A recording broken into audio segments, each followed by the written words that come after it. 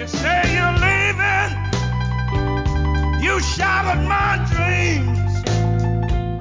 All of our plans, dear, forgotten it seems. Yes, it had to happen. I'm not surprised, but I'll survive. Welcome back to the Taiku Podcast. Chris is with me. Hola. We are in the final stretches of this Kurosawa series. We only got 5 more movies left after this. Yes. That's ridiculous. 2 of which are very acclaimed in Kagemusha and Run, but you're talking about Kurosawa's first only film not in Japanese? That is correct. Well, Dreams has one segment in it with Martin Scorsese talking in English, playing Vincent van Gogh. That's weird. It is weird. But for the most part, Dreams is a Japanese film. So, yes, we will say Dersu Uzala is his only non-Japanese film. All right. Is this also his first film without either Shimura or? No.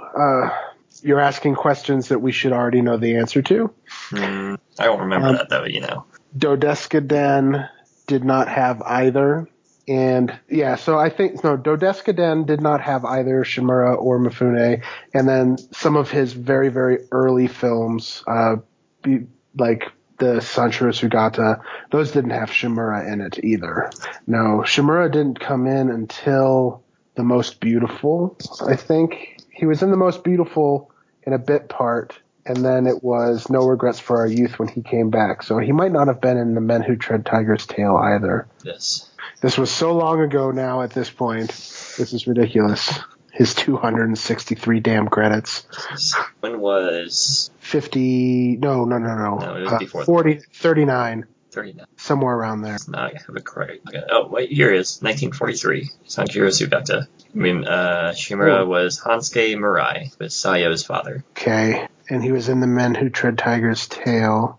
I know he was in The Most Beautiful, but where is that? Kita no Sani? Maybe he wasn't. But he was not in Sanshiro Sugata Part 2, at least. Okay. Anyway. Oh, I'm mistaking. I think I'm mistaking The Most Beautiful for... No, that was the one with the women prison labor. Yeah, that was it. Not prison. Just wartime camp. Yeah. Anyway. Ichiban Utsuku Shiku is how it's listed in IMDb. Gosh. Okay. Like having anyhow, no. Whatever.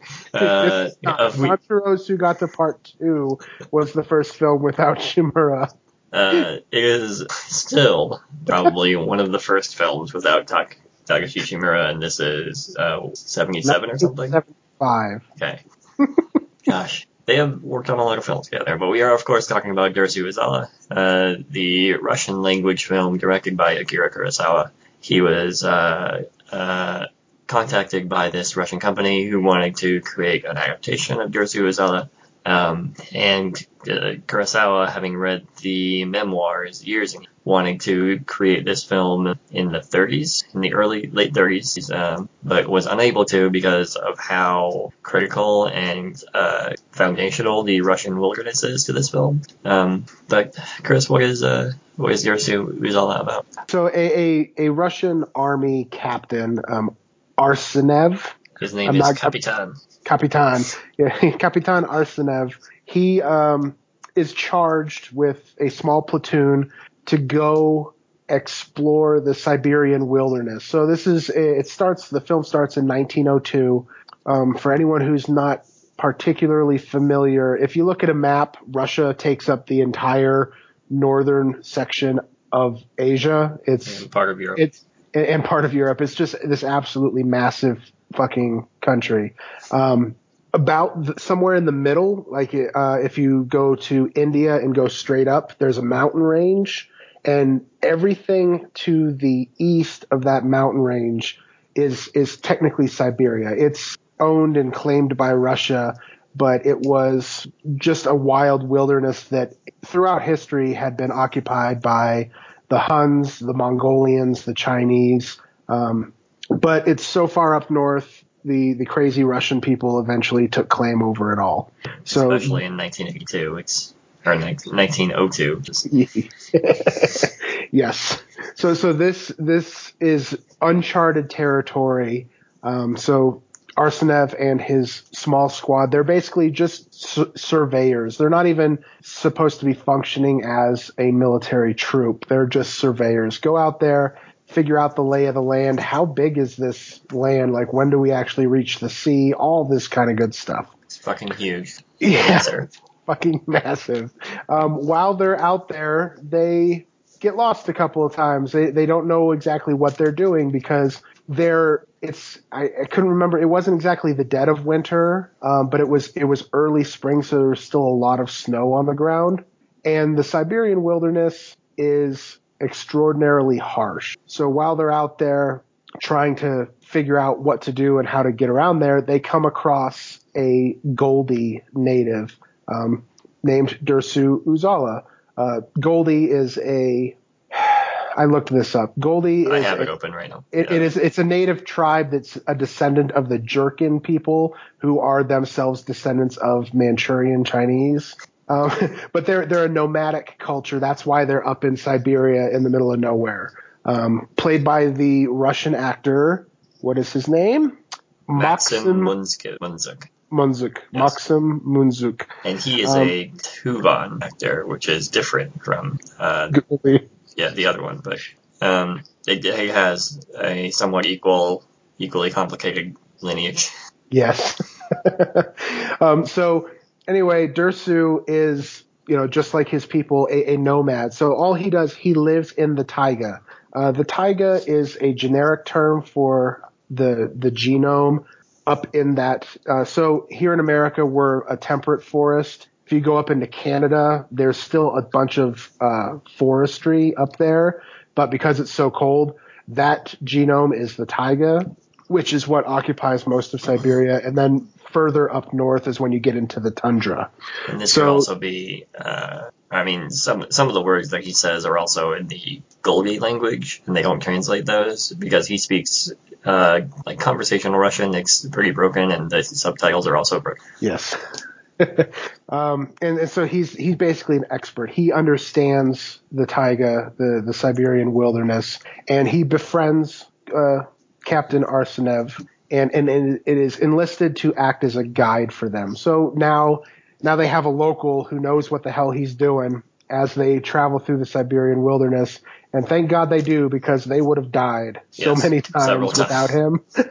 I mean, he isn't even recruited to be the guide. They say the next day, Dersu just started leading us through the wilderness. No word spoken. And he is he's like the kindest old man of all time. So Dersu is he's elderly. He's probably like 60 years old or something. Mm-hmm. He is like the kindest old man. And what happens is not so much, just like some of other Kurosawa's other films, this isn't a story so much about action and plot movement as it is about its themes. And here it's really all about humanitarianism, because Dersu, he talks, as you mentioned, in the broken Russian, but he talks from a perspective of the Golgi tribe, which is a pantheistic culture. So everything is a god. And so he refers to that as everything is a people. Mm. And there's a really fascinating scene where the Russians are like kind of picking on him, and he's like, what do you mean? He's like, not everything is a people. Only humans are people. He's like, no, this fire is a people. The water is a people. The wind is a people. Everything is a people. And when he says the fire is a people, the one guy doing the biggest ribbing like laughs at it, but everyone else stops laughing. And then he says the wind is a people, the water is a people, and the guy sits down, and everyone is suddenly captivated by what Dersu is saying. Because when he starts speaking this, he's speaking to a larger truth about man's role and interactions with nature. And so the film is broken up into two parts. The first part is this initial meeting with Dersu as they explore the Siberian wilderness. And it eventually comes to a point where after some serious shit goes down, they find the Transcontinental Railroad and Dersu says, all right, I'm going to go back to my wanderings. You guys can follow the railroad home. And then the second... Is that before or after the blizzard and the hikes? That's after. That's the serious shit that went down. Okay. We can just skip over that. We can go back to it. I'm still trying to see what the movie's about. All right. Because I'm so long-winded. And then that's the end of part 1. They actually bring up end credits and say end of part 1. Part 2 is 5 years later, 1907. Arsenev is commissioned to go back out to the Siberian wilderness and do another survey. But this is later in the spring, so it's more in the summertime is where most of the action takes place. So you don't have the desolate wasteland of Siberia. You have this lush jungle that they're working through. And they find, Arsenev is constantly thinking, I wish Dersu was here because he's my best friend and I love him. And he would be able to tell us where the hell we are and what we're doing. He says they would be able to have done so much more if Dersu was. And by happenstance, they do come across Dersu Uzala again. And so he joins back up with this new squad as they begin to explore the Siberian wilderness. But this one this section of the film takes a dark twist where Dersu feels that he has committed a crime against nature, and his punishment for this is losing his eyesight. So after the expedition, Dersu moves to it said the name of the city, but I will never attempt to pronounce Russian names that are not Moscow or St. Petersburg. I believe it is pronounced somewhat like Khabarovsk. Sure. He moves into the city with Arsenev and his family and plays out the film doesn't break it up into a third section, but it basically plays like a third act to the film where Dersu is trying to integrate into quote unquote civilization. He's not doing too well. He's not doing too well. And eventually he leaves. So there is a narrative structure to the film, but it spends so much time in that kind of contemplative mode where it doesn't matter. They're not going to any place. They're just exploring the wilderness. So they're just wandering and learning about themselves and the world around them as they wander. Yeah, this is a movie about exploration. Yeah. Okay. As I watched this movie, I just thought to myself, this is way better than why does it exist? I haven't seen The Revenant. And The Revenant is fine, I guess, but it's not. It did not deserve the praise that it received, and this is way better in terms of an exploration film of survival in the wilderness and stuff. Absolutely. The whole scene that you were mentioning with the blizzard and the grass hut, that was intense. Yeah. I thought for a film that is very lackadaisical, very flowing. Nothing has really happened before this point. It gets so intense so quickly. Mm-hmm. And I think that whole scene, that was 15 minutes long. Yeah. And it's just the snow beginning to whip up faster and faster until it gets to the point of a blizzard. And before this even begins, Dersu says to the captain, we have to cut all this grass down. So they do. No explanation. Minutes. Yeah, they're just running around cutting grass, and Arsenev is passing out because he is a wimpy white dude. Yes, I'm sure. Around. The entire time I was watching the scene, I was like, the conversation after this is going to be like, Dersu, that was harder than any military training that I've ever done. And he's like, what are you talking about? This is Tuesday. Dersu he's a hard motherfucker. Yeah. Any of these American wilderness types about their manly man and their bow and arrow getting out there in the wilderness. I want them to go hang out in Siberia with Dersu. Mm-hmm. He will show them what the fuck is up. Yeah, but they have to cut down all of this grass. Dersu makes a hut for both of them after Arseniev has passed out from exhaustion. And it's only once he wakes up that he realizes what the fuck they were doing. cutting down all that grass. I was wondering too. I was like, are they going to make a hut? I was like, how are they going to make a hut? Because I didn't realize that big tripod that Dersu was carrying around with him was a tripod. I just thought he was carrying some random piece of equipment with him. So I was like, are they going to make a hut? No, that doesn't make sense. Well, the wind's just going to blow the grass away. They're in the middle of a windstorm. Maybe they'll just turn it into a big fire so they don't freeze. But that doesn't make any sense. Yeah, fire is the first thing the guy went to. But you have never seen people cut grass with such fervor. Yeah. Wikipedia says they were on a frozen lake at the time, too, so maybe fire was the best plan. Yeah. So I think that was a really interesting thing. So through most of the film, they're traveling through the taiga, the wilderness. But when they get there, they're in a barren wasteland. And the film didn't specify, but I was looking up Siberia afterwards, and there actually is like a whole section of Siberia where the taiga and the it's still the taiga because it's a genome, not a place. It's still part of the taiga, but there's no jungle. It's just like this barren desert wasteland in the middle of Siberia. And I was like, Jesus, people live up there? Yeah. So I feel like that's where they ended up wandering to, because they were lost. That's why they had to scramble. They left the forest on a little raft and then split up from their crew, which it didn't explain either. I think half the crew died during that snowstorm off screen, because there was like 7 of them, and then when everything was said and done, there was only 3. Yeah. Well, what happens when you're traveling around the tundra? Just don't do it. Don't do it, guys. Yeah. So I thought that was really interesting that I took a few minutes to read up on Siberia, and I was like, oh, I bet you that's where they wandered into.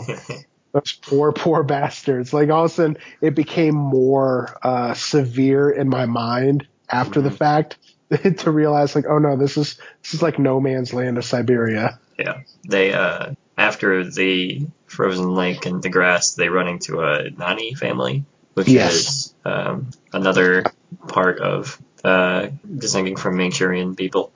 Another nomadic tribe. There's like Siberia, like I was fascinated reading about it afterwards, and hopefully this movie will make other people like want to read about it, because there's no defined people of Siberia. It's literally just dozens of different nomadic tribes from China, Mongol, all of it that had wandered up there, and they're just like, nope, I'm just going to hang out up here. This is good stuff. But this, and because it's Siberia, nobody dared try going in there and to create quote unquote modern civilization. They're just like, well, just leave this alone. No, who would want to live there? Like in a city setting. Yeah, but this Nani family gives them food, shelter, for a day or so, and then Arseniev and the rest of his company are finally able to return back to the city, and Dersu says, no, I live here. And then, cut to 5 years later, Arseniev is still, again, traveling in this wilderness.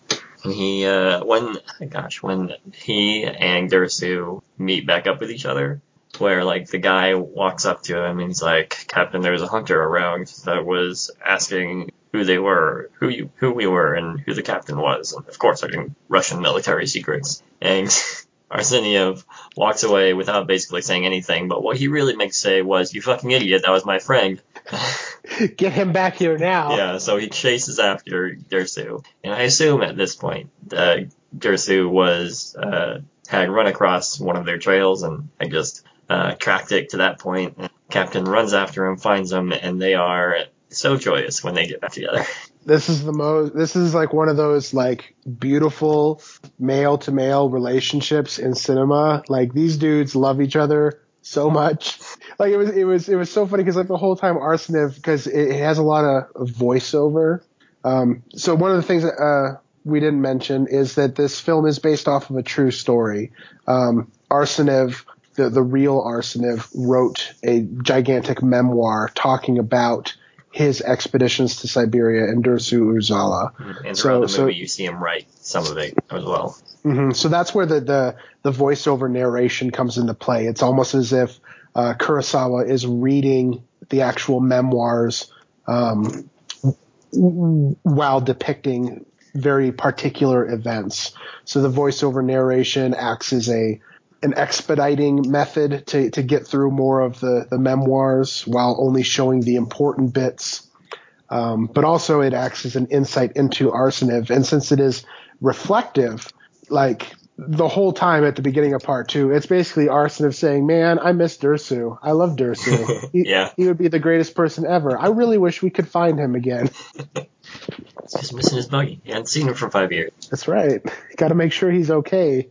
The crazy old man living out in the wilderness all by himself for 5 years. You got to worry. And when you go through that scene with the grass cutting and Arseniev almost died in it, and he would have died if not for Dersu, you find a kind of kinship with people. Bound for life. Yeah. And then the rest of the company is like staring at Dersu, being like, I don't trust this guy. And Arseniev and Dersu are just chilling, talking to each other and laughing. That was so good. So one of the things about this film is the cinematography is just gorgeous. During that scene in particular that you're talking about, to illustrate that, in the upper left corner of the screen, you have like the 15 Russian soldiers that are part of his troop around a fire, and they're playing music and singing songs. And it's just this black landscape of space between them. And then in the lower right corner, there's another little fire, and it's just Dersu and Arsenev sitting there hanging out and catching up on good times. It was wonderful because it visually showed how important their relationship was, and the fact that it wasn't exactly mixing with everybody else immediately. Right. But it was also just compositionally beautiful, and the Russian dude singing like it was like this weird serenade almost for this reunion. That was a wonderful scene. It was gorgeous. But by the end of the film, Dersu has properly integrated into this company. Everyone trusts him. Everyone loves him. After the incident with the tiger, a guy is trying to cheer him up. He has his hat and a stick behind him, and he's like, "Hello, Dersu. How is it going today?" But unfortunately, at that point, Dersu ain't playing around no more. Yeah. This incident with the tiger, a Siberian tiger, wanders a little too close to the company. Dersu calls it by the Goldie name. I forget what it was. Amba. So he says, "Do not come closer, Amba. The soldiers will kill you." And the tiger does not comply with this until Dersu shoots it. And that is when the entire movie turns in terms of the feel of. Yeah.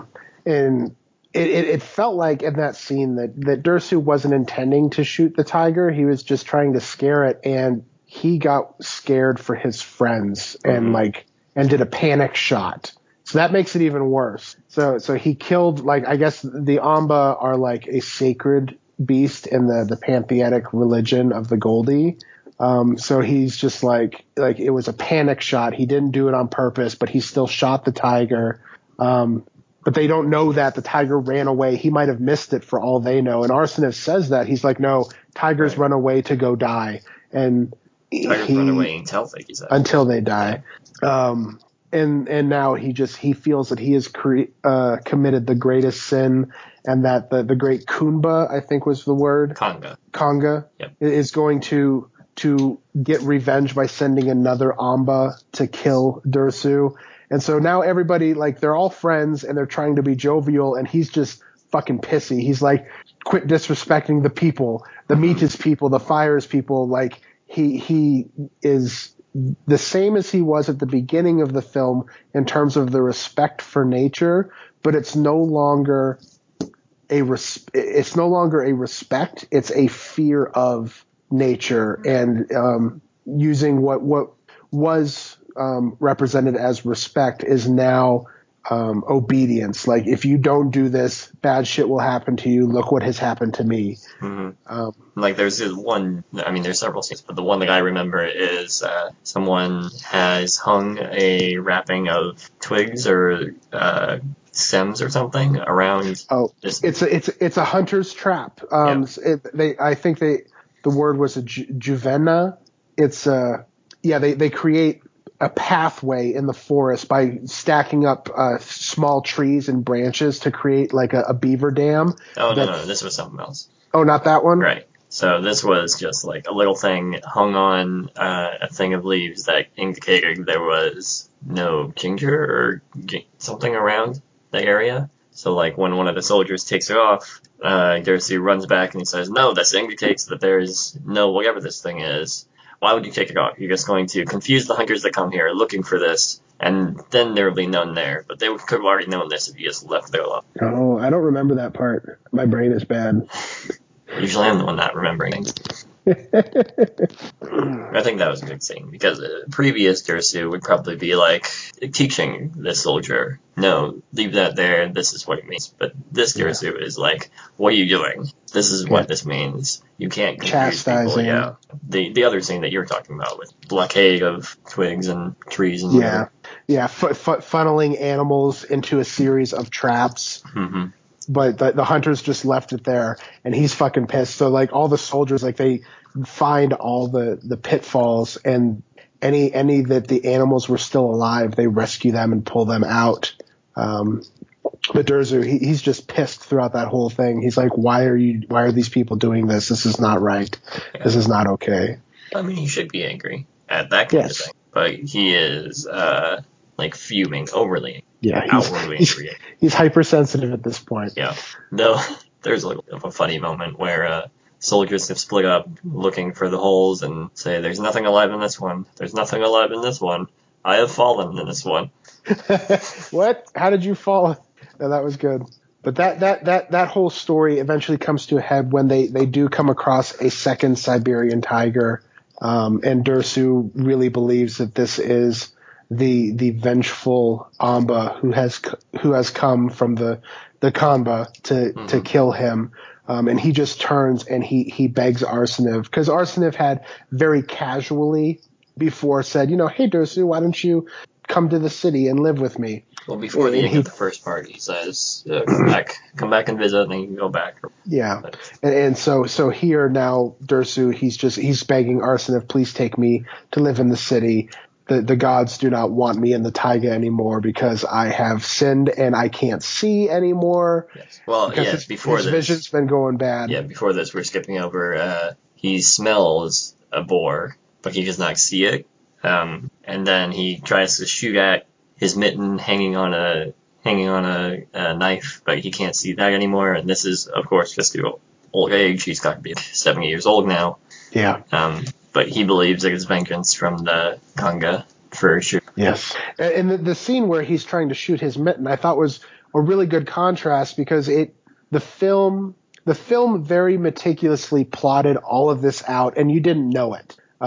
During the first part, when they're walking with the first company, the soldiers just randomly just stop and they start shooting. Mm-hmm. And Dersu's like, "What are you doing? Why are you wasting your bullets?" And they have a broken bottle tied to a string, and they're swinging the bottle and trying to do target practice because they're a bunch of stupid soldiers. And they're trying to shoot the bottle.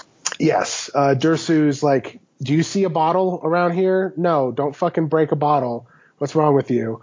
I'll shoot the rope." And it's like this kind of like boastful bet type of thing. But Dersu is not being boastful about it. He's just like, "No, a good shooter never misses." And this is to illustrate that he is an expert marksman. He knows what he's talking about. They swing the rope in the bottle and he just takes aim, boom, severs the rope. Everyone's like, this dude is the shit. Yep.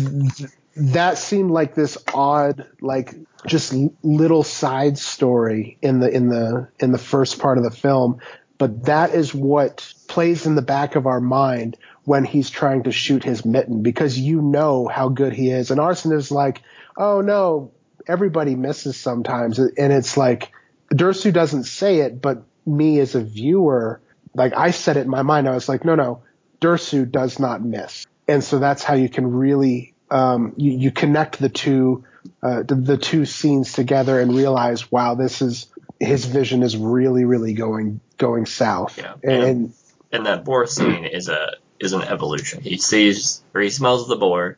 Arseniev tries to shoot the boar and misses. He says, "Could you not see it?" And Dersu don't really say anything. And then they see an elk or something, right? I think so. Yeah, it was an elk or deer or something much larger. And, Antelope, one of yeah. those types of creatures. Yeah, and Arseniev says, "Oh, Dersu, shoot it." He misses it. And he's like, "Dersu, can you not see it?" And next one, they do the knife scene. He's like, "I can't shoot any. I can't see any. This is what I'm known for, but I am not that person." Yep. And he knows, he's like, I can't live out in this wilderness anymore with this being how it is. Mm-hmm. I mean, midlife crisis, 70. That's a long life. Yeah. Should have been anyway. Yeah. Yeah, so they go back to the city, but Dersu is not acclimating to this. He says he is a duck. He's just sitting here doing nothing. His whole life, his whole life has been a facsimile of survival. That's life to him. You wake up, you set a trap, you catch some food, you go hunting, you cook your food, you make your shelter, you survive the day, you go the next day, you go wandering because he's nomadic. Mm-hmm. So that's how he lives his life. He wanders the wilderness, hunts, eats, builds his shelter, and sleeps, and moves on to the next day. So now they have, Arseniev has this really nice big house with his pretty wife and his precocious little son who plays the piano. The little captain. The little captain. And they don't do anything because, Arseniev is not going on an expedition. He's basically, it felt like he was on leave, and the wife is cleaning the house. The son is just sitting there learning and playing the piano. And so Dersu is just, well, this isn't how people live. This is the strangest damn thing. Yeah. He doesn't know what to do because his life, the last 70 years of his life has been very pointed in this is what you do to survive. And now the luxuries of modern civilization have removed that bite from human nature. Mm-hmm. And he yells at Arseniev's wife for buying water, for buying firewood.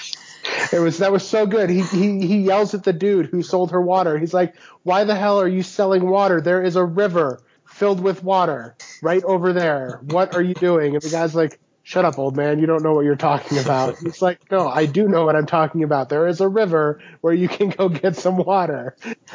Yep. And then so Dersu, in his wilderness mindset, says, "All right, if you're going to buy firewood, I'll just get my own firewood." And he starts chopping down a tree in the park. In the park. He was arrested. Like, that reminds me, I can't remember the detail. There's another movie where something similar happened, where it's like, not the main character, but the main side character of whatever this movie is I'm trying to think of goes off and does something stupid and gets arrested because that's just their nature. I wish I could remember what movie it is I'm thinking about. George Leo. I love that movie. No, that's not what I was thinking about, though. That is not what I was thinking about. But it was more of a more serious type film like this one. Okay. But that's always a good scenario because it's funny, but it also has purpose. Yeah, it's showing contrasting the differences between wilderness life and city life, and where you pay for services that wilderness people would do because it's free in them. You got to work for it. You got to do what you got to do. Yeah. Which leads to the end of the film, which was horribly sad. Dersu says, "This isn't working out. I'm going to go back to the wilderness." And it's like, "But you can barely see." He's like, "That's fine. I can't do this." And Arseniev realizes he can't. He walks away in what you probably think is indignantly. He's not going to allow this to happen, but he brings back a gun and says, "Dersu, the latest model. Please take care of yourself in this." Which was a beautiful sentiment. I thought he was going to be indignant about it too, but no, he really understands. He's like, my friend is going to just die because that's what happens when your purpose is taken away and you're just sitting there staring at an oven day in and day out. That person is going to just die. And he can't do that. He needs to be, if he is going to die, he needs. Yep. But should we spoil the last scene of the film? I think we have. So Dersu is gone. He's maybe gone for a couple of weeks, and Wikipedia calls it an undetermined time. It didn't feel like it was that long. Yeah. But Arseniev is contacted by the Russian police that they found the body of a Goldie that had his personal business card on him. Please come identify the body. And Dersu is now dead. But the thing that is the worst is that he was murdered by a guy who killed him to steal the new gun that Arsenev had given him to go take care of himself in the wilderness. And that's what the where's the rifle? And he's like, that must be it. He stole the new rifle. Like that's some shit. Yeah. And that recalls to me like I can't remember because my brain is bad. There's a whole bunch of wild animals do this. If their children come in contact with humans, even if they're not around humans anymore, the parent will reject that child and the child will die. It felt to me almost like the same thing, that the wilderness had rejected him because he rejected the wilderness. He went to civilization, and when he went to try to get back to where he belonged, the wilderness itself rejected him. Existentially sad. Yeah, it was almost like the wilderness saying, no, we're not going to let you die here the way you want. We're not going to kill you. It is going to by the hands of man. So sad. And Arsenev just stands there, just staring. Like you could. There's no voiceover narration. There's no dialogue.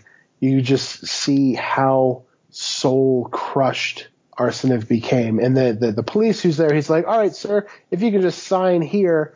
And he hands him the booklet to sign, and he just sits there and he stares as two random dudes bury his best friend. It's like, I'm sorry, sir, I've got other shit to do. Please sign. What I love most, tragic ending. What I love most about these Kurosawa movies of watching them is his use of silence. Like, you don't need anything in this moment besides the captain staring at the body of his friend. No. Don't need to say anything. You don't need to over emote or explain his emotions. You know what he's feeling, and you feel that too. And just sit there and look at it and cry. Yep. Oh, yes. Well, any closing thoughts on Uzala? I do. To read these memoirs? No, I'm not going to read these memoirs. But one thing that I thought was really interesting is this is the only Kurosawa film to win a major Academy Award in competition. Rashomon won an honorary Oscar. Ron later won Best Costume Design, and Kurosawa got an honorary Oscar. But Dersu Uzala was nominated as the Russian entry for Best Foreign Film. And it won. Because it was fucking fantastic. It was fucking fantastic. But at the same time, this is exactly the type of movie that Werner Herzog would have made. It would have been a very different movie, but that was one of the things that I couldn't shake while I was watching the movie. I was like, dude, Herzog would have a field day with this. And I'm thinking back onto, many of his films, like Stroyzek or Aguirre, The Wrath of God. It's this dearth of humanity that permeates through the story, that really reaches out and speaks to humanitarian issues and builds empathy. But at the same time, it is like, nature is a bitch, guys. Y'all need to be respectful. Which is a very strong dichotomy that Herzog has done in many, many of his films. And this felt like Kurosawa almost had seen a couple of Herzog's films. Sure he has.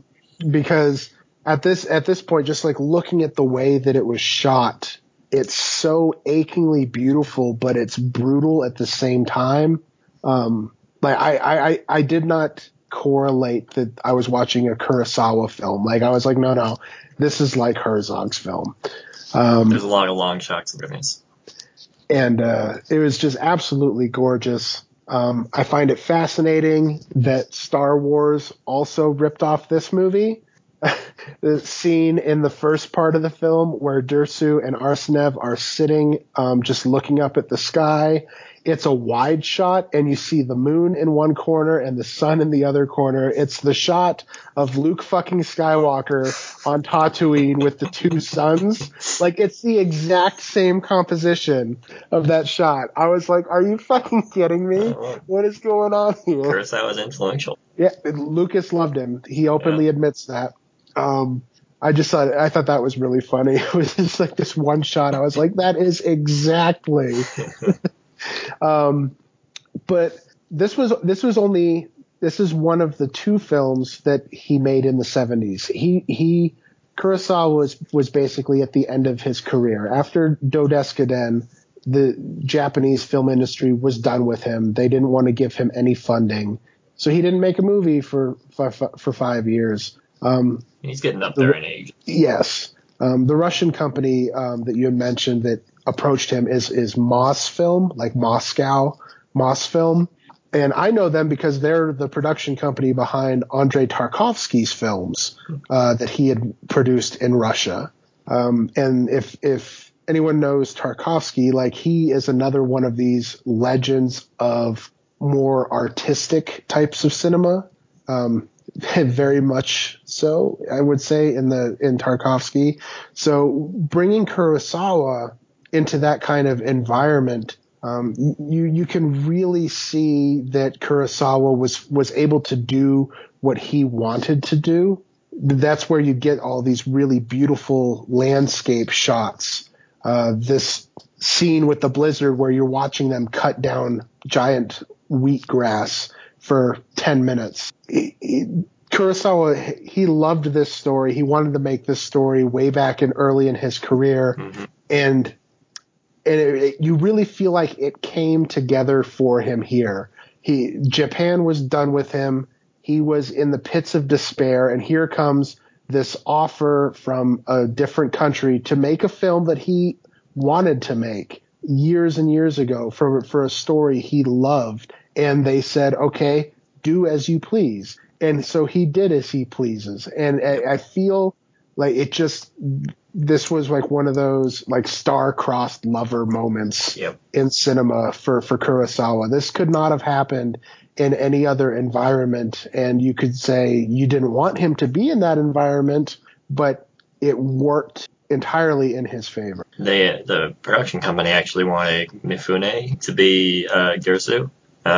Which I love Mifune, but I am glad that did not happen because this the guy who they did get to play Dersu is incredible. Yeah, and also Redbeard was the last movie that Mifune and Kurosawa worked together on. It was a troubled production, too long to make, and Mifune soured on Kurosawa because he made him grow a beard, and he could not get any other work while he had this beard. Which kind of makes me, upset at Mifune because Redbeard that's a great movie. Like, Mifune should have been fucking thankful. Yeah. I mean, he wasn't thankful that he was not getting paid as much. His complaints are valid, but Redbeard was good. Yeah. I don't know if he would have taken the role even if it was offered. But anyway, yeah, I agree with you. He's certainly not better than his masterpieces, but it is among the top half of his films. I feel that way too. I think I'd want to watch it again before I fully give myself into it. Because some of the like weird mental blocks in my brain being like, oh man, what if Herzog made this? Stopped me from fully surrendering myself, but it really was just simply incredible. I can't stress the cinematography enough. The use of the Siberian wilderness was beautiful. And I could tell so Criterion has not released this film. This was released, I think, by Fox or something on DVD. It was originally purchased and distributed here in America in the late 70s by Roger Corman, of all people, who, if anyone is super into movies, know Roger Corman is the king of the B movie. He's all about making trashy movies on the cheap, but he had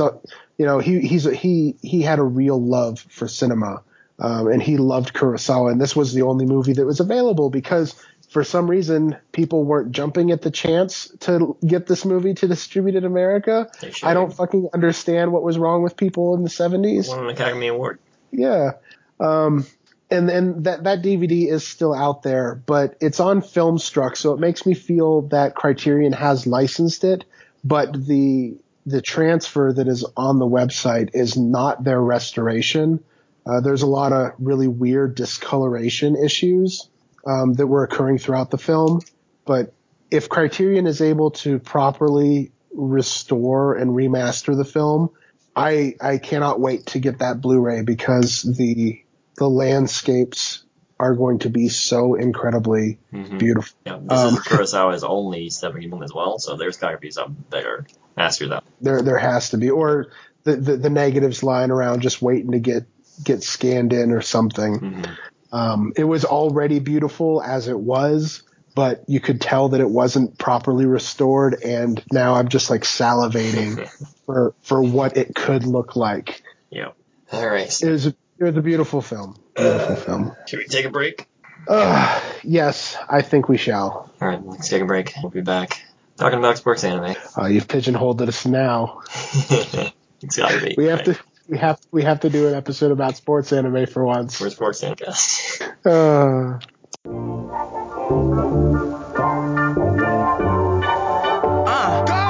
Woke up feeling like I just might run for president. Even if there ain't no precedent.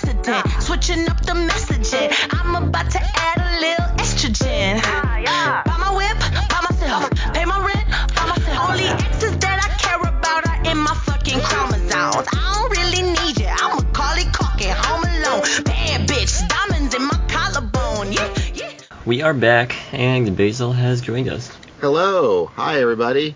And we are here to talk about the manga Cross-Manage. You may have heard this very recently on a Manga in Your Ears podcast, and that is because I already read it. So I roped in anyone who had read it to talk about it with me on this one, since I've been wanting to do this for a really long time. But Chris, shall we do what we always do? Would you like to break down Cross-Manage for us? I'll see what I can do. So Cross-Manage was a Shonen Jump manga. One of the really early Shonen Jump manga that got simulcast from the very beginning here in America. It started in September of 2012 and sadly only ran until July 2013. I think it was like 42 chapters and 5 volumes after completion. It was written by Kaito, who I know nothing about, but I assume Corey does because the podcast he mentioned, they talked about his second series that Viz is just now releasing. So I know nothing about Kaito. Yeah, I actually don't know anything either, besides that he wrote Cross-Manage and crap, what was the other one? Blue Flag. Blue Flag. There was also a one in between that was like a 1-volume thing. He's only 35. Oh, he did, I think it's Cross Strike or something. That's a baseball manga that was jump-started and then never continued because it was jump-started. Yeah, because I was reading up on him. He's like 35. He started when he was 20, so he's pretty new. And I think even Blue Flag is only lasting like 5 volumes. Like he doesn't do long series apparently, I guess. Smart man. Yeah, I mean, I don't have to fill up his books on my shelf, so thank you. Right. I also felt extremely old when I realized how long ago Cross-Manage was. I'm like, I remember reading it, it's like last year. No, it's been years. Almost 7 years since it ended. God.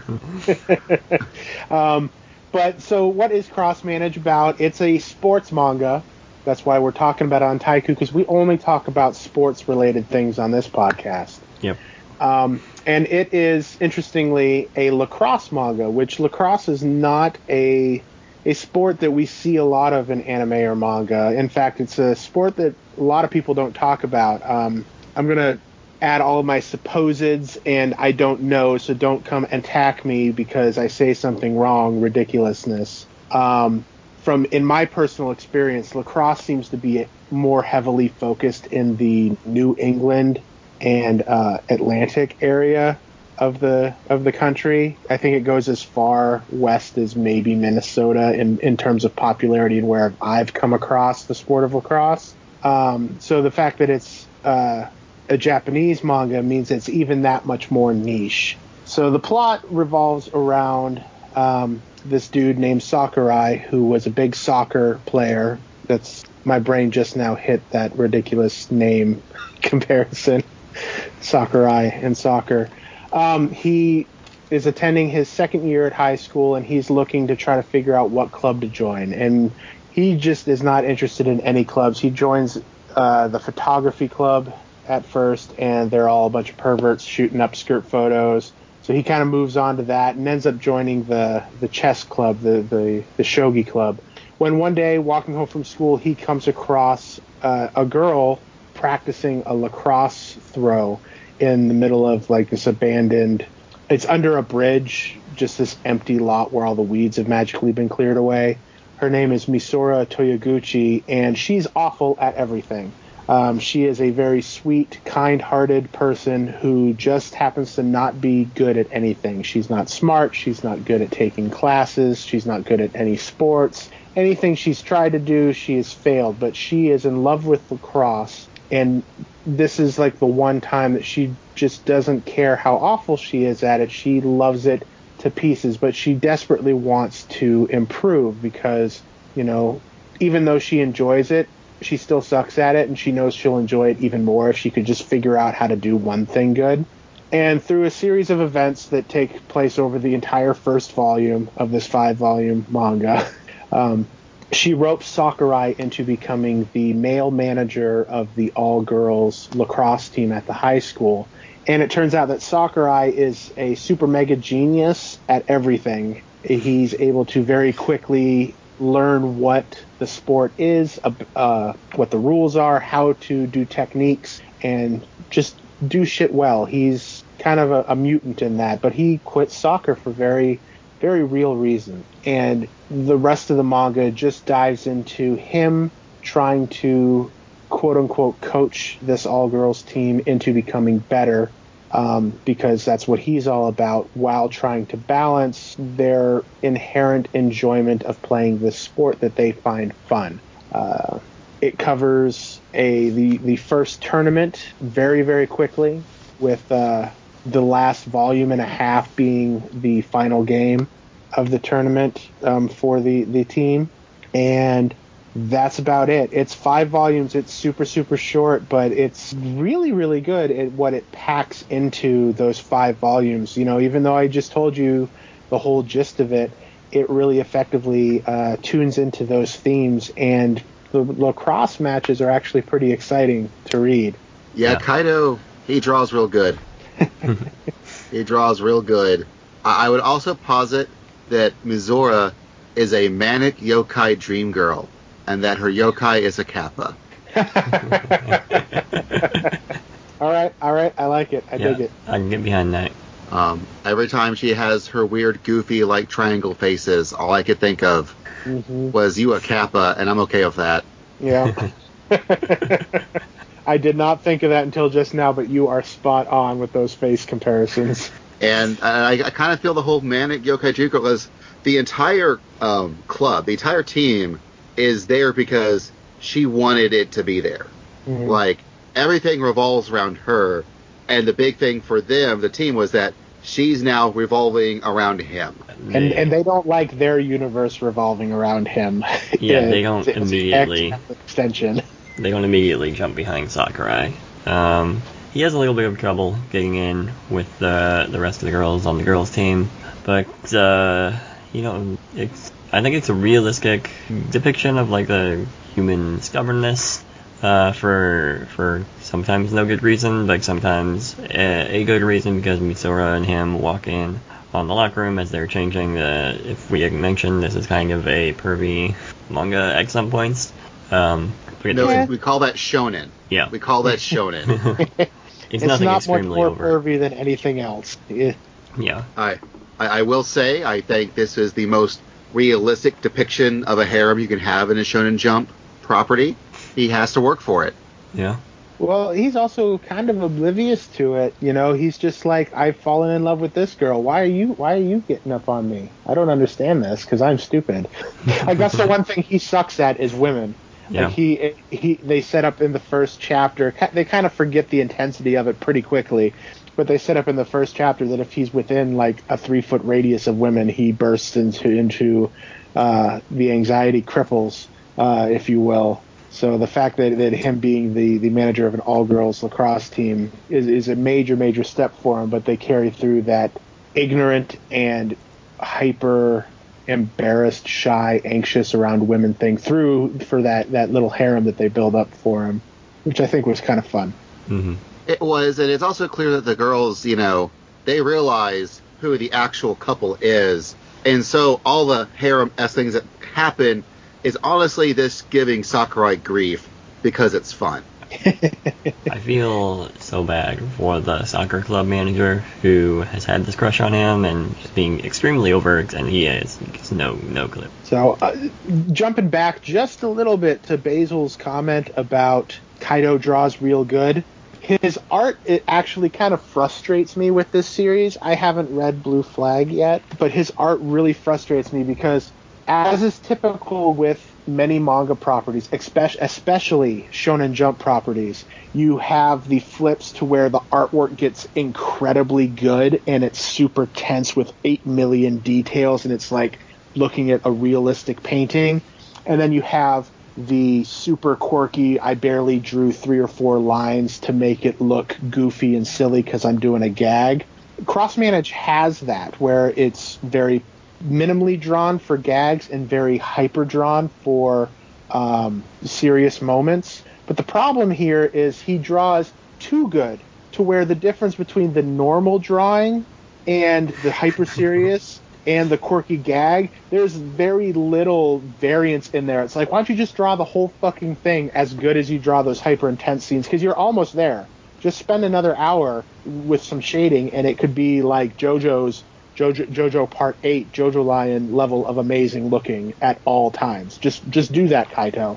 Because his art is so good for the most part that you see how little difference it takes to get to the better drawings that you just get. I was just getting frustrated because it's like, it's so good. Just do that. You're almost there the whole time anyway, asshole. Well, maybe the jump schedule is dictating him to not do that. I know that, but it was still a really weird thing because I was like, oh, this looks so good. Oh, God, that looks so much. Oh, my God, just draw like that. Hey, this is why he only has short series, because he, much like this team, he never knows not when to go hard. Yeah. I think what I really liked about this series is the fact that, like, a lot of these sports series that we cover, they don't capture the exuberance of winning, the absolute, like, despair and failure that you feel when you lose. But stuff like Kuroko, stuff like Haikyuu, that we talked about before, and now this one as well, this one really captures that for me. And that goes with the art, with the facial expressions that he's able to do when he's on his A game, shall we say. When you see them, like, losing that first match against Choron, it's like 38-0 or whatever it is, 29-0, I don't know, it was a lot of points to 0. You see that, and then you see them, like, they never had any expectations of winning, but you see how crushed they feel by losing, and, like, that kind of emotion is, like, what I love about it. Like, you may have zero hope of winning, but you still feel that crush of losing. See, for me, it's absolutely not that. It's the other component to that this series does that's really unique to Cross Manage. We don't get this in Kuroko's or Haikyuu or anything. It's they're playing the sport because they have fun playing the sport. So when they're crushed, they didn't really have the expectations, and they're just like, wow, that was still super fun to be in a game. Like, especially Toyoguchi, she's immediately after losing, she's like, that was fucking awesome. Can we do that again? She just loves playing the game. And as it goes on in the series and they win some matches because they've improved, they find that they're enjoying the game more and they love it that much more, so that even if they were to lose again, that's kind of the thing, is if they're to lose again, and the final game that they play is against Choron again, so it's got that good symmetry going on, is it going to crush them? Have they become so invested in playing well and winning because they want to keep playing is another loss going to destroy them, and that's kind of one of the undercurrents throughout the whole series. Rio, the super pervy, disgusting college student who runs the sports store, brings that up at every opportunity that he gets, and that's the part that I loved, because as we know by listening to this, I'm not really into sports, but I did play sports when I was younger because it was fun. And I can relate to not being super good at these sports, but still wanting to do it because I had fun.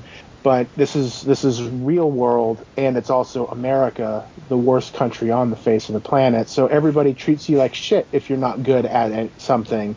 And that made sports not fun anymore by being treated like shit because I wasn't as good as someone else, or I was just looking more to have fun. So I stopped playing sports because it's not any fun when everyone treats you like shit. So this atmosphere and this mentality that Kaito really is infusing into this story, like that's the main point behind this series. That's what I love. Like I was heartbroken and I was happy to see them win or lose, but it always is still a positive feeling because of their investment and the series' willingness to focus on that base level of enjoyment and make it that's what this is about. That's what I loved about this. And that's why the original how many people were there? Like 8 people with Mizora joined the club to begin with because they just wanted to have fun. Mm-hmm. And like that is another thing that I do like about this, is that this is about fun. The main question the series seems to be answering is, do you want to play a sport to have fun, or do you want it to win? And that's like the opposing things between Choran and what's her name? No, that's not right. Whatever the main Choran character is. Namine. Yeah, Namine, because she is like this crazy lacrosse playing monster. She doesn't appear to have fun playing the game, but she is really, really good at it. So like, is she playing the game right, or is Mizora playing the game right, who is never very good at it and is only good because of Sakurai's tutelage? Like I think the determination they came to is that they're both kind of right, but it is way better to play it to have fun. Well, and then there's also the whole other, through line, which is Sakurai and his whole issues why he stopped playing soccer, where he feels that he cannot play sports again, but through managing this team and figuring out how things work and how to improve them, he's found a new love of sport that he didn't have before. Mm-hmm. He's able to still enjoy sports in a different way. He didn't think there was any other way than playing and winning. It's so good. It's really good. Like I can't believe that. Like, and I don't wish that the series really continued, because I think it was meant to end where it ended. Because a lot of times with some series, you feel that in the first couple of arcs they really said what they wanted to say, unless it's a bland generic I'm just telling a story with a never-ending goal type of thing. They say what they really want to say at the beginning, and this is a series that we could have kept following them, but at what point would it have become repetitious? Mm-hmm. At what point would it have had to find an entirely new reason for existing, and maybe the series doesn't adapt well to that new reason? The 5 volumes like this felt just kind of perfect for me, because it does what it wants to do, it says what it wants to say, and it doesn't drag it out. Right, and that first game they have is against the Choran third team, along with Namine, and then the last game they have is also against Choran, so like we can see how much they improve and how much they learn these tactics that Sakurai is teaching. It's their first string at the end of the series. Yeah. That's what I was going to say too, and I also like, much like any good sports thing, they do a really good job of immediately letting you be able to attach yourself to the opponent team, because you have not had the time to build the characters like you've had with your main characters, but still there's enough personality and visual tells and things that you can be like, yes, no, I like this other team too. Cool. Mm-hmm. Yeah. Yeah, this series was really good at doing that. I kind of loved like half of the first string of Choran. That's a good team. Yeah. I think it reminds me a lot of Ace of Diamond at Respect, where wherever other rival baseball team shows up, I'm like, all right, I like you guys. I could have watched an anime about you guys, but I'm not. I'm watching about these guys, so I hope they win. Mm-hmm. Exactly. And it's also interesting because Ace of Diamond very much, I think one of the best examples of a quote unquote typical sports anime or manga that can last forever because it's super about this team playing baseball. But I do think this Cross Managed is sort of another kind of sports show where it's actually about the message it's delivering. The sport, it didn't have to be lacrosse, how do you pronounce that? I think it's lacrosse. I don't know. Lacrosse, yes. I don't know why my brain blinked on that, but it didn't have to be lacrosse, but it works that it's lacrosse because I think the whole thing of someone being down and out on a sport, relearning what it is to love sport in a new way, while also teaching the lesson of winning is nice, but it may not be the most important thing, and that carries through with any sport. Yeah, I love the journey that we go on in this series. Just with these characters learning to first accept Sakurai all, and then like realize that he is actually teaching them very important things about lacrosse, about teamwork and stuff, and the way that he enacts these. Just like having I forget like literally everybody's name, and I forgot to bring it up, but the twins, having them be these opposing midfielders that are allowed to pass to each other in quick succession, and then having the other very good attacking girl and Mizora at the front just to be able to or give them the best chance of scoring any goals, because basically everyone else doesn't really have as much of an ability to do that. And then the kind of Gyaru girl being in the goal because she wanted to and whined about it until she was. Because that's cool. Yeah. And then like even little moments like when she pulls Sakurai aside and is like, I need to talk to you about something in secret after school, and it's just a secret training thing because secret training things are cool. Like the amount of silliness and levity in these characters, in between the moments of intense sport, is very good. And I kind of also like the whole idea that Sakurai, the first thing he taught Mizora is how to score. He taught her how to quote unquote win. Was the very first thing he ever taught her. I don't even know if he knew that it was like a shoot, like to try to get it into the net. Like he was just like, all right, I want to throw the ball hard. It's what looks like she's trying to do, and he just figured it out. Well, yeah, but that's the brilliant thing is that these two are made for each other, and they don't know it yet. They haven't realized it yet. He hasn't realized that his real calling in life is to teach, to instruct, to let people learn, to make other people better. He doesn't know that yet. He's just trying to let me figure it out. And I think it also comes through with the same sort of thing where he doesn't realize what he's quite doing when they learn the laser beam attack, where Natchin does an incredibly long pass to Mizora, and everyone's like, "That's a soccer thing. Why are you doing a soccer thing in lacrosse?" I only do what I know. Yeah, it is apparently a thing in the men's game. I think they mentioned that in men's lacrosse, but not as much in the women's game. The women's game and men's game are actually very different in lacrosse. It wasn't intended to be like sexist, but it still felt that way. Like that one little sentence is like, because women don't have the upper body strength of men. Yeah, like please stop what you're doing. But I'm sure when lacrosse was made in like the 1800s or whatever, people were extremely sexist. Well, if you notice, after he says that, the very next line of his, the very next panel, I think you can see that he got punched for it. by Natchin. That was one of the it was a recurring gag throughout the manga where someone would actually say something mildly sexist, and next thing you know, if you look at the next panel, they apparently got hit for it because you shouldn't have said it that way. What I think is really cool about that gag, sorry Corey, we can get back to what you were saying. I'm sorry. Is that you don't really know that anyone's been punched because there's no action marks, or it's not super obvious, like it doesn't focus on his face. You just you have to look at the panel, and like the first couple of times I was like, okay, what's happening? And then I would see him in like the bottom corner with just a couple of streaks of blood from his nose. I was like, oh, okay, there we go. Like for some reason, it's not drawn to draw your attention to it, so it's a much more subtle gag. I think this was a really good comedy too. Like so many good jokes, and a lot of times they are very understated jokes. Yeah, Kaito has been, so far, between this and Blue Flag, I don't remember anything about Buddy Strike, but I did read that.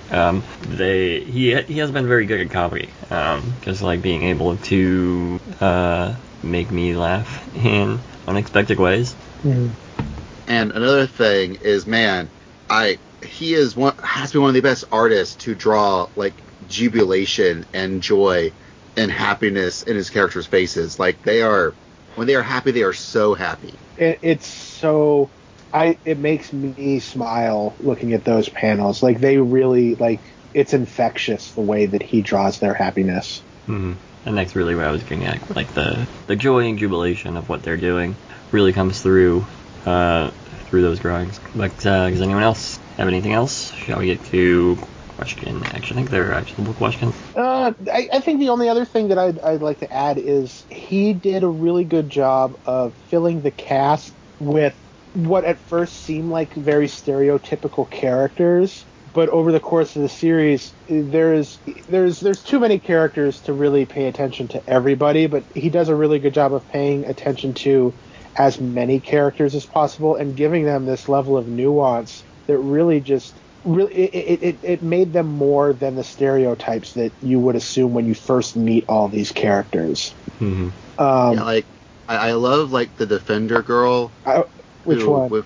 With the really big lips. Oh, okay.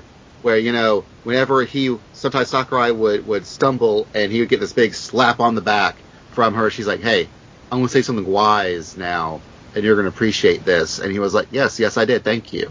Yeah, one of my favorite characters is the goalie. The way that you unexpectedly got all this, not backstory. It's not even like this weird tragic backstory getting introduced. The way you just find out more about their personality and their wants and desires. I was like, after that 2 or 3 chapter section, I was like, yeah, no, she is the best. I love her. It is also just like such a wide variety of character types, body types. There's the spunky sporting girl, and then Misora, which seems like just a relatively paint by numbers design, besides the Kappa part, and then the Gyaku girl, the larger girl, the other larger girl who loses weight as the series goes on because she's working out so much. Noto. Yeah, Noto. The twins, yeah, there's just so many good character designs within this. Yeah, there's also, I forget her name, but the taller girl who also has a really good read of the situation at hand, and she's sort of the actual call maker on the field. Mm-hmm. Yeah, she was really good, but her character design confused me a little bit because she also has a mole. So when she would pop up, I didn't know if it was the soccer team's manager part of the harem that was showing up just with just a slightly different emphasis on the design. It's the haircut. You gotta look at the haircut. They give a slightly. I'm sorry, I'm used to Love Live where you have to find the different emphasis, like a mole or something like that, to tell the character designs apart. They have different hair colors too, but not in the manga. You gotta look at the hair. It's always about the hair. Yeah. Several of the Choron teams all have the I'm blanking on names again, but the hair buns that Sailor Moon has. 2 or 3 of those characters on the team have those buns too. Maybe they're all Sailor Moon fans. They could be, because there was Momo, and then I think a girl with black hair, and several of them have that same Odongo. And I was like, interesting choice. I guess they had to keep their hair up somehow. All right, so shall we get to questions? Yeah, I think. Unless, do you have any more, Basil? You were awfully quiet for being so excited to join us for this. Well, honestly, Chris, it's a case of I was going to say a thing, and then you said it. I'm like, that was literally God what I was going to say it. When I was going to say it, I was like, Oh man, awesome! Good job. Basil, I'll send you the audio, and you can just pick out some moments where Chris says something, and you record your bit, and we'll just splice it in. I'm sorry. I was sitting here. I was like, man, it seems like I'm talking way too much. I hate myself. No. It's no. This was like I sort of recrammed reading this since last night and this morning. And I just reacquainted myself, man, going, man, I really, really did like this manga. I remember back reading this, when it first hit, and it was the highlight of Weekly Shonen Jump for, a while. Mm-hmm. And I was really sad. Like, it tells a complete story, and I'm glad it ends where it ends. But at the time, I'm like, no, I'm really invested in this team and what they're doing. I'm not ready to let them go yet. Mm-hmm. And the same thing happened again this morning. I'm like, oh wait, I'm done. Dang it. Yeah, this was one of the few series that ran on Weekly Shonen Jump that I actually read. I ended up eventually canceling my Weekly Shonen Jump subscription because I wasn't reading the damn thing. But I actually did read this one, and rereading it earlier this week. It's just so pleasant. Like, it really felt good to read it. Like, I would pick this up if Viz would put it out physically. Yeah, I have the digital copies. I didn't read it in Jump, and I think I jumped into Jump too late to be able to pick it up week by week. Not like I kept up week by week, literally ever. Anyway, but... Anyways, I will say that if you do subscribe to the Jump app, it is in there. Yeah, that's how I reread it, because I figured I would try it again because it's not magazines. I can just pick a series and read, which is more attuned to how I read. Yeah. But I will say, during the time this was actually hitting during Weekly Shonen Jump, I helped run an anime con for 10 years called HamaCon. And around that same time period, there was a lacrosse team, teenage boys in Alabama. And they were, not all of them, but some of them were real jerks to my con goers. And I'm pretty positive we had to kick a few of them out and have serious talks with some of their parents because they were just being a nuisance. And I still enjoyed reading this manga while also still being really annoyed with some of the players of an actual lacrosse team. Yeah, so like I mentioned, in my experience, lacrosse is more heavily centered in various areas. Yeah, every lacrosse player I've ever met in real life is the biggest fucking douchebag. They're all hyper elite Ivy League level douchebags. My bully when I was in middle school and the first year of high school when I lived in New York, he was the lacrosse team. Fuck those dudes. Even like in movies where someone's a member of the lacrosse team, they're always douchebags. Even American Pie, that big super cuddly dude, Chris, from the American Pie movies, he was all super, super nice and everything, but when he was on that lacrosse field, he still has those tendencies. Fuck these people.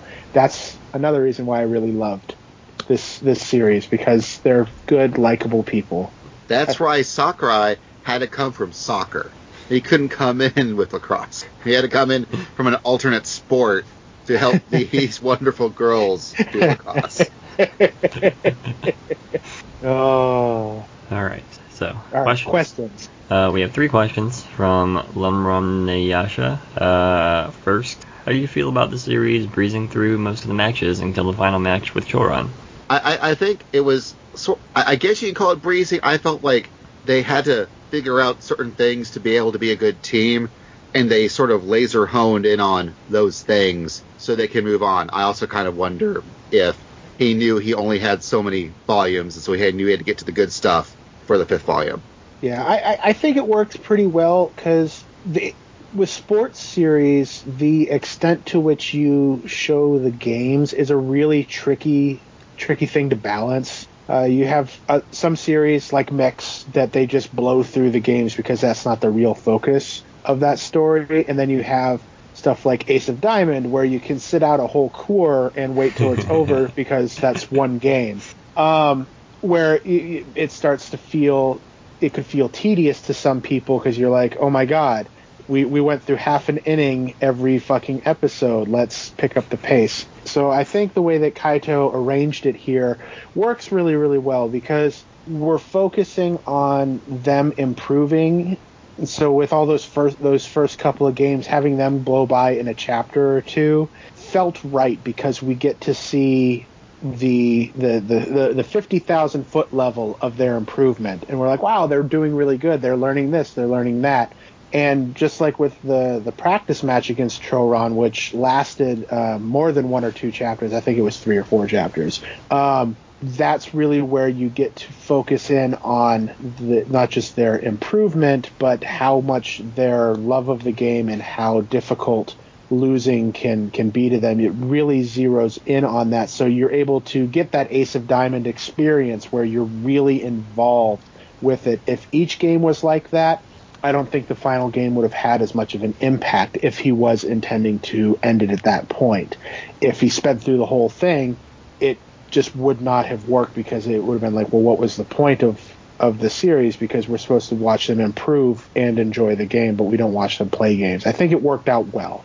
The Choron game being a whole volume and a half, maybe that's a little excessive, but it was a really good game. I think it worked really well. Yeah, the Choron game is your climax, your entire ending to the series, actually.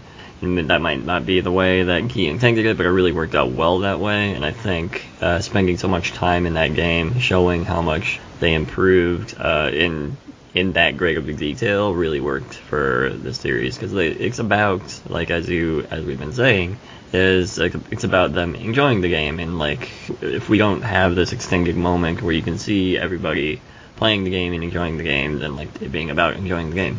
I would also say that so the last bit where volume and a half, it builds up, but they can also get to really now show off them playing because they've now quote unquote gotten good.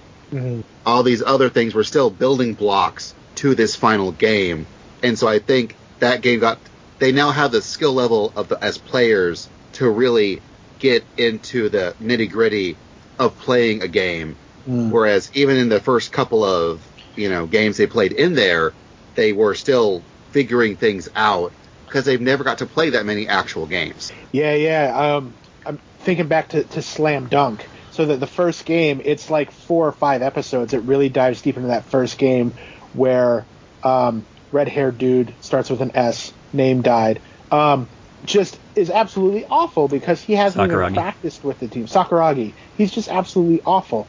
If you were to watch every game after that where he's still trying to even figure out how to dribble the ball in that level of detail where you're just watching him suck, but like, oh, he was able to dribble 5 paces this time instead of 4, that would have been awful. That's a good point. Like, it would have just been torture to watch these games take a volume each with that level of detail when they're still just very slowly learning how to play the game. Slam Dunk did that too. That was, yeah. And once Sakuragi got good enough, then it got back to, all right, we're going to sit here for 10 episodes and watch this game. All right, so question. Who is your favorite player amongst the Fujioka team? Well, I already answered this earlier, but the goalie. Like, it's a real hard pull between the goalie and Toyoguchi. Toyoguchi is such one of the... I just adore her as a main character. She's perfect as the main. And that could be because of Manic Yokai Dream Girl syndrome. I don't know. I mean, on the field, it would have to probably be the pull. I wanted to try to put Garu and goalie together, and that didn't work out. I think on the field, I think she's my favorite, especially when she would grab, she would defend the goal out of nowhere, or even when she wasn't expecting to, because her intuition actually is very good. Off the field, I think some of my favorite moments was the flirty girl, because she absolutely knew that she was giving Sakurai hell, and that was what was fun for her, and she had no problems having fun with him at his expense. And that's an interesting dichotomy with, like, the characters that actually have a crush on Sakurai, and she's just like, I just want to screw with you.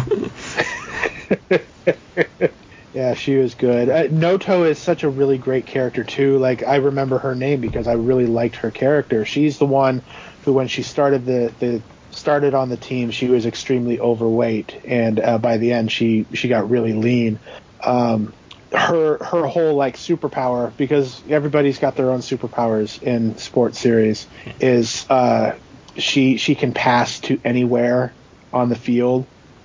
With extreme accuracy, to the point where she's first learning. Everyone's like, "You suck so bad at this," and he's like, "No, she's trying to get it into your mitt or into the cross net, but you're running, so she needs to aim ahead of you so that by the time the ball gets there, you're there at the same time." Yeah. She had a lot of really, really good moments in the games where they utilized that.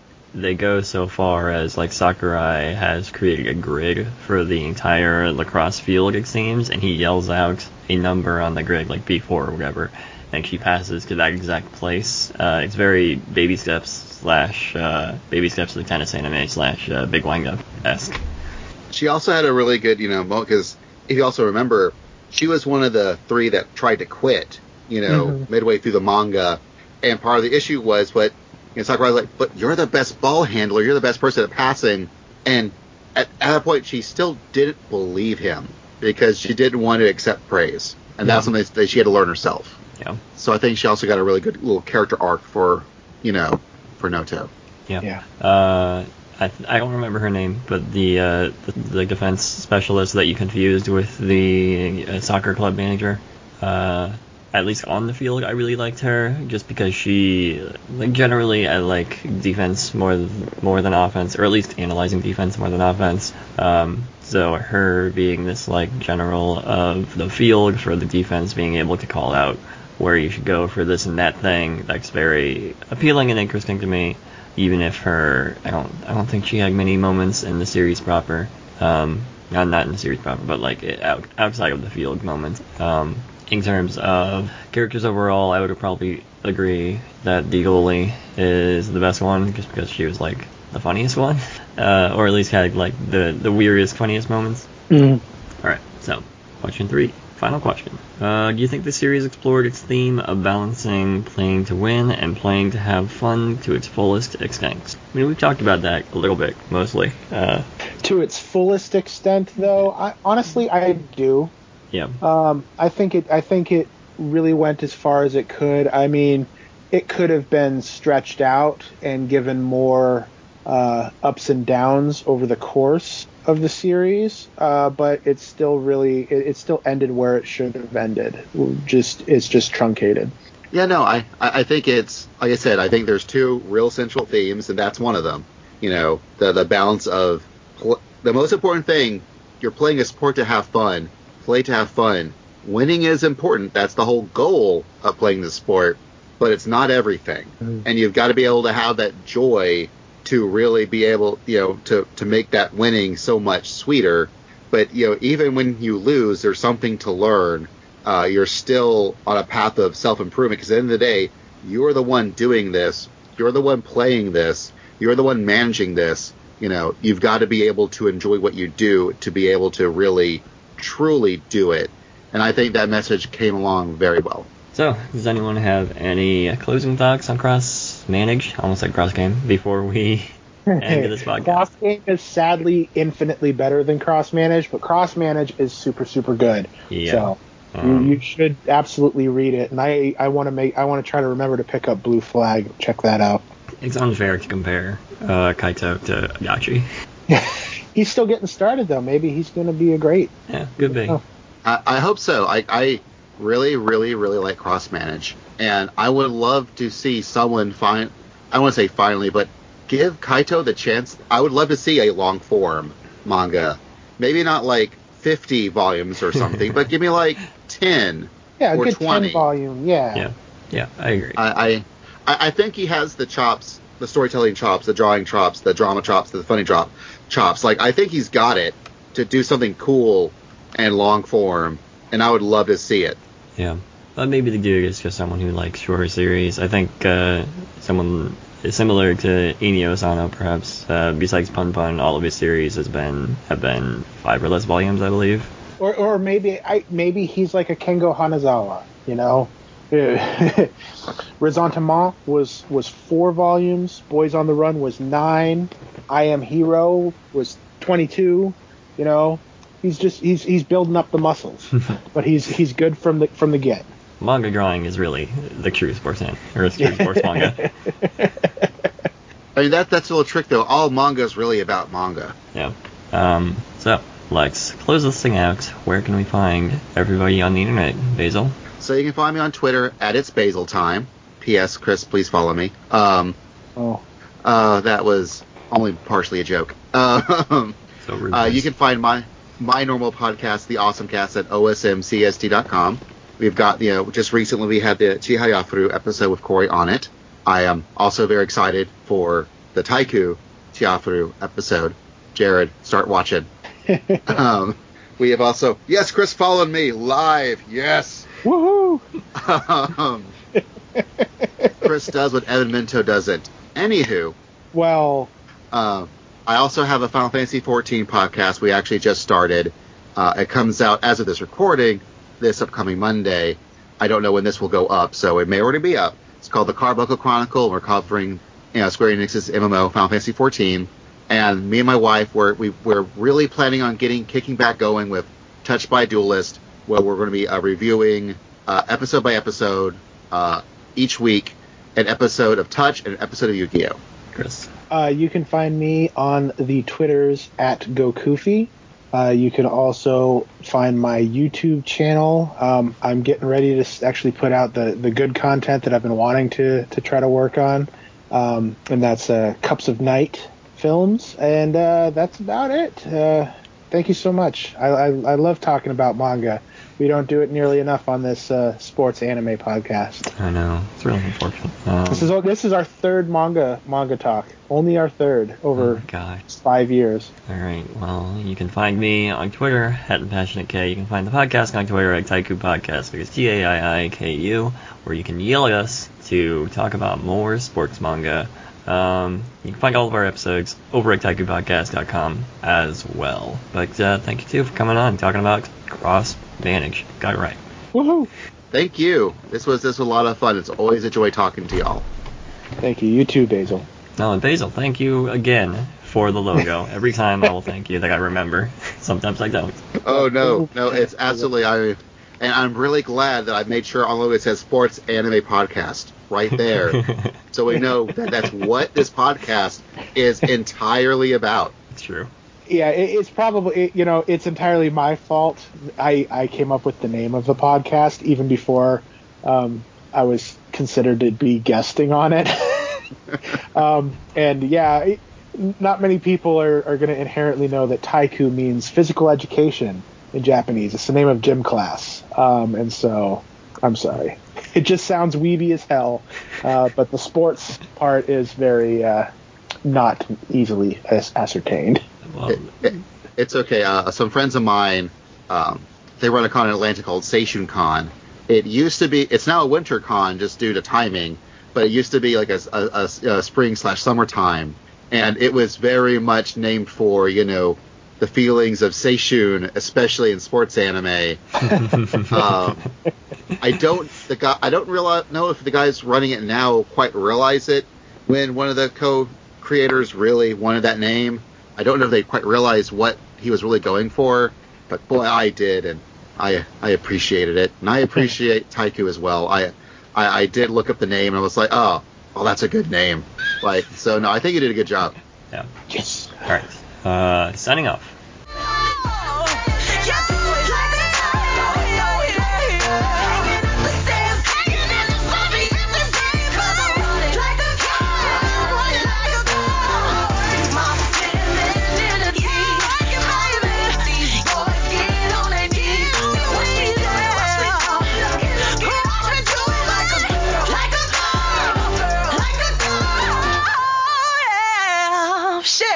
I know it's ending right there. Hello. Hello. Hello. Hello. Hello. There's all of us. How's it going, everyone? It's going well. I gotta find this turnip seller real quick, though, but How has been your con experience? It's been fun. Yeah, the few panels I've gotten to do when I'm not at work has been good, which has mostly been Ink and Bokusachi and Burger Time. I missed Burger Time because I was playing D&D. That's a good reason. Okay. Have you sold your turnips? Oh crap, that's what I was doing. Right. Oh my goodness. No, my Switch is on silent. This is fine. Alright, we'll get started then. What do we get? Cross match. Okay.